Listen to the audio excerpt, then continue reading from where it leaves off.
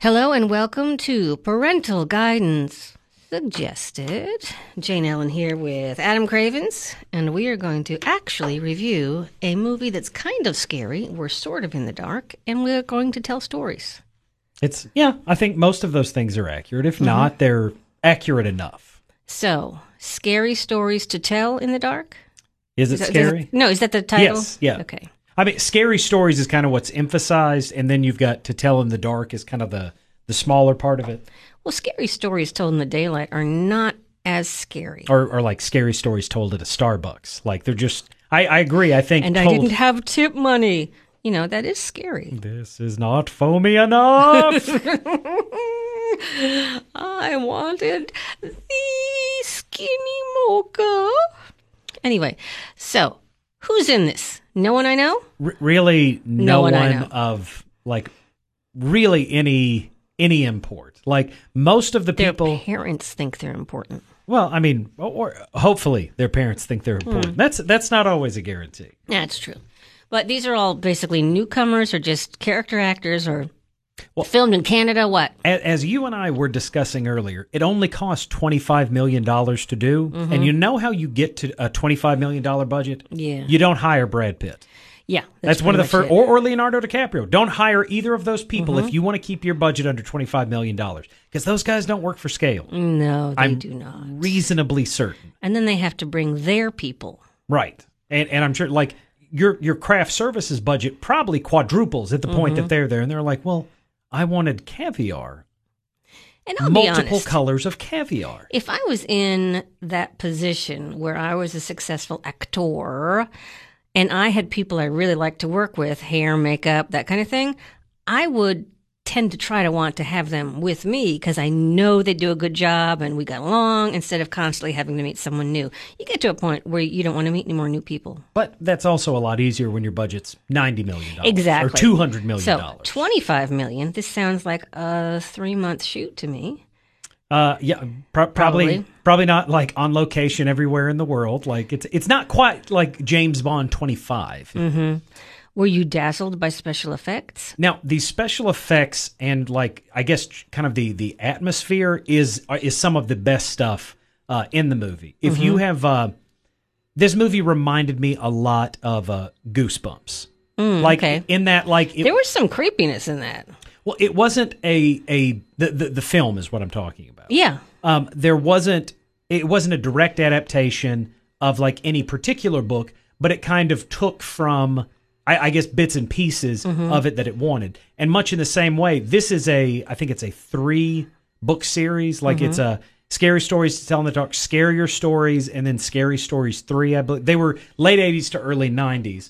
And this isn't a direct edit. I had not read the book, but Kristen had read it when she was a kid, and she really enjoyed it. And she was pointing out like some of the differences and like some of the stuff that they had omitted and like some of the stuff that they had added to it. I really didn't think you were going to pull out Kristen read the book to the horror movie. Apparently, like she was a big fan. Like this is not like she is not like a come lately on the horror movie thing. Oh yeah, Like, she's hardcore. And apparently, before she was watching them, like she was reading about them and like forming scary images in her head. I see. Wow. Because I think we had put it was this or The Kitchen like that we were going to see, and I was leaning toward The Kitchen because it's based on a comic book. She had, I mean, she is the horror movie fan, and unbeknownst, I didn't even know it was based on a book until she hit me with that. Because usually I'm the one that pulls out in 1995, such and such decided to release this originally under the title. So she liked it. Yeah, I mean, both of us enjoyed it. I think the issue both of us had with it because it's PG-13. It's not R like your traditional horror film is. It feels like it's made for. They're trying to make it for kids, but it's a little too scary for kids. Like it does have some genuinely like scary moments in the movie that are probably too scary for the intended audience. You're listening to Parental Guidance Suggested from high atop the Podcast Center, brought to you by Hinson Oakley Family Dentistry. Jane Ellen talking with Adam Cravens about this week's movie, Scary Stories to Tell in the Dark. But on the flip side of that, as an adult, it wasn't so scary that I'm not shaking in my boots. I'm just like, oh, that's eerie. But so it was eerie stories to tell in the dark. Almost. For you. Okay. Yeah. And like I said, it's stories that are too scary for the PG-13 and under crowd. Okay. So on a scale of Crawl to The Exorcist, where does this fall? I would say it's probably about a 6. It's not The Exorcist. Nobody's turning their heads around. They're not vomiting green bile. I'm not going to get into that part of the movie. But yeah, it's not The Exorcist. But it's like I said, it's not Toy Story 4 either. And there was a point in it that I'm trying to figure out, would I let the kid, because the kids are obsessed with horror movies. I wonder why. But we went to see what was it the other day? There was a preview for It Part 2, and they're all just like, yes, and I'm like, no. And no. They're like, but it's not scary, Dad, and I'm just like, right. Well, you're gonna wake me up at 2:00 in the morning when you think a murder clown is in your closet, okay? There's always a murder clown. You may be on the way to not having to see these films because they're not your favorite genre, and just let my youngest child go with your wife, and they can both enjoy the creepiness together, and we don't have to take any part of it. That would be a lot. That would be easier. Yeah, it sure would. On me. So, and I say easier because I sit there and I watch moving images on the screen. Yeah, so, it's not that hard. Yeah, I'm not really breaking a sweat when it's happening. Now, do you think this would be a good one to start Jenna on? Because she'll be 13 in just a few days. She's decided that she's ready to watch these types of films. It like I said, it's a bit more adult than I think its age range. So this may actually be, if she's wanting to get to a creepier, yes, more atmospheric place. But again, you don't want to hit her over the head with the hard R that there's just bile and blood and everything shooting everywhere all over the wall. Mm-hmm.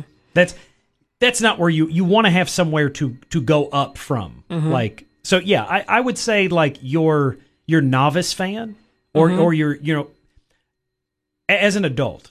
I also don't find this stuff as scary maybe as I should, because when I'm thinking about that, if I'm thinking about, oh, what if that guy stabbed me, and I'd be like, oh, well, I wouldn't have to pay my bills anymore. That's not terrible. Mm. But on the flip side, you also can't make a horror movie about the mortgage that wasn't paid. Yeah, that would be truly. But I'm saying you throw that at me, and I'm just like, oh my goodness, I'm. All right, I got to sit down, guys. So some of these historical films that have debtor's prison, those scare you? That bothers me a lot more. Honestly, debt more than anything else bothers me. Knife wielding crazies, I'll meet you on the crazy plane, okay? Mm-hmm.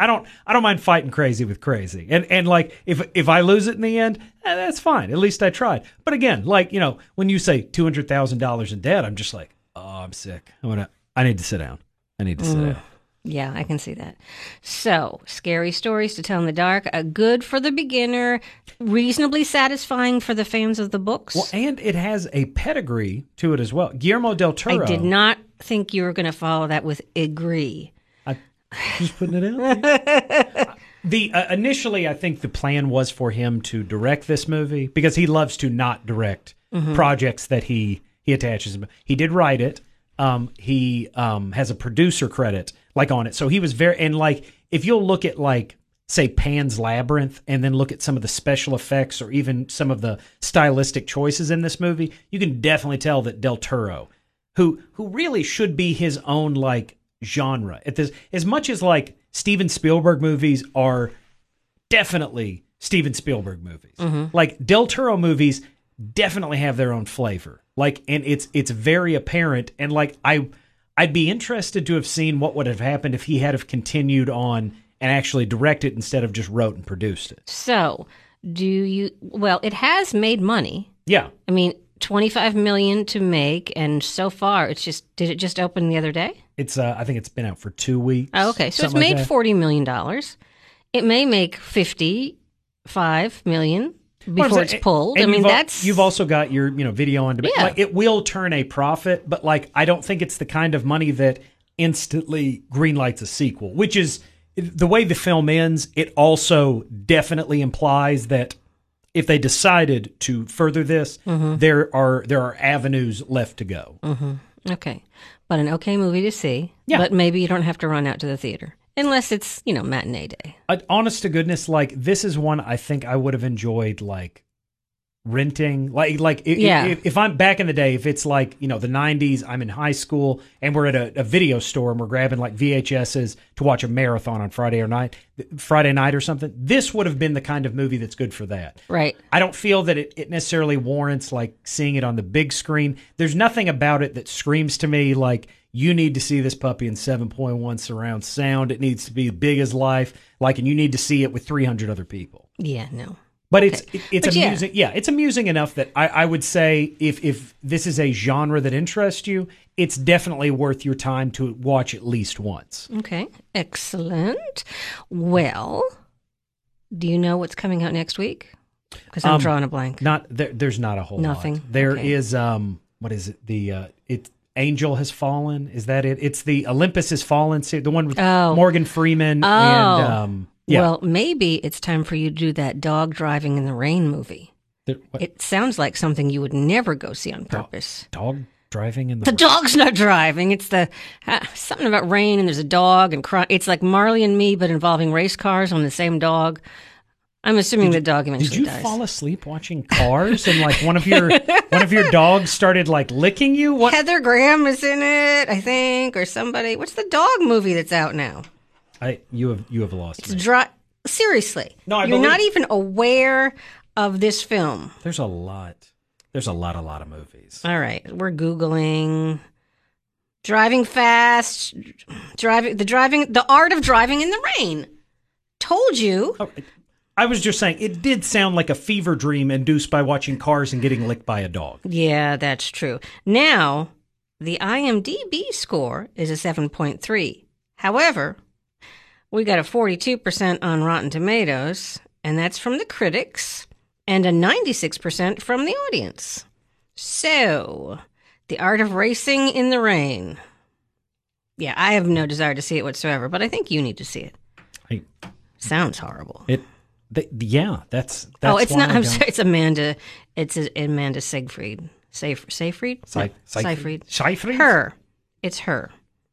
And Kathy Baker. So there. And Gary Cole. Yeah. And Kevin Costner as as the dog. Kevin Costner is voicing the dog. That's the only. It'd be better if it was Kevin Costner dressed. Voicing the beaver. dressed as a dog. That would be hilarious. Like everything about it, like very realistic and everything. But then you get to and it's obviously Kevin Costner in a dog costume. But it's Kevin Costner talking. It's like, hey, Kevin, can you do an old Harrison Ford meaning Harrison Ford as an old man imitation? Yes. He's like, I don't even have to imitate that. It's what I do. Yes. What I do. So yeah, that Dog Driving in the Rain movie. I'm assuming the dog dies. That's Or it has to. It runs away from home, or it has to get to home. It drives. That seems like it would. Kevin Costner voicing a dog that can drive. Like maybe you have me on board there. I don't think that's the story. Anthropomorphic dog voiced by Kevin Costner. It's a weird title, but I think it would put people in the seats. How about anthropomorphic shaggy dog who holds a white-collar professional job voiced by Kevin Costner? Speaking of Shaggy Dog, do you happen to remember who the villain was in the Tim Allen remake? I did not the see. late aughts? No. It's Robert Downey Jr. What? That Robert, the only Robert Downey Jr. that now I'm going to have to watch it. Not Robert Downey Sr., not Robert Downey III. So this is RDJ before Chaplin? Star of this is after. Okay, so this is in the middle of the breakdown? This is I think when he's just like, well, I got to eat. This is Okay. well before he is the main Yes. star of the highest grossing film of all time. I had completely forgotten it, and I was on IMDb for some reason. I happened to hit his, and I went, wait, what was he in the I was like, Tim Allen. He was the Well, I need to revisit this. The Duke of was in Beethoven. But I'm saying, like, those are not the parts and especially No. not like the man who has championed, like, as Iron Man over the course of 10 years has got like 5 movies that he's been in that have Hilarious. grossed $1 billion. One of which was not Shaggy Dog. Did not make $1 billion. That's funny. Anyway, we digress. So I'm going to try to make Adam see a movie that I myself won't watch because A, crying, and I Even don't. if we're at the theater together, No, it's we like, would nope. not go see. Nope. Plus, I don't like to drive in the rain. No. And I know if there's a dog in the movie, it's probably going to end up dead because I saw the dog as a puppy and the dog older. It's like, I don't want to go there. It's dogs eventually age to the point. They're Yeah. just like humans. Yeah, I'm not interested in seeing that at all. But you can suffer through it gladly. Thank you so much for listening to PGS. I'm Jane Ellen. And I'm Adam Cravens.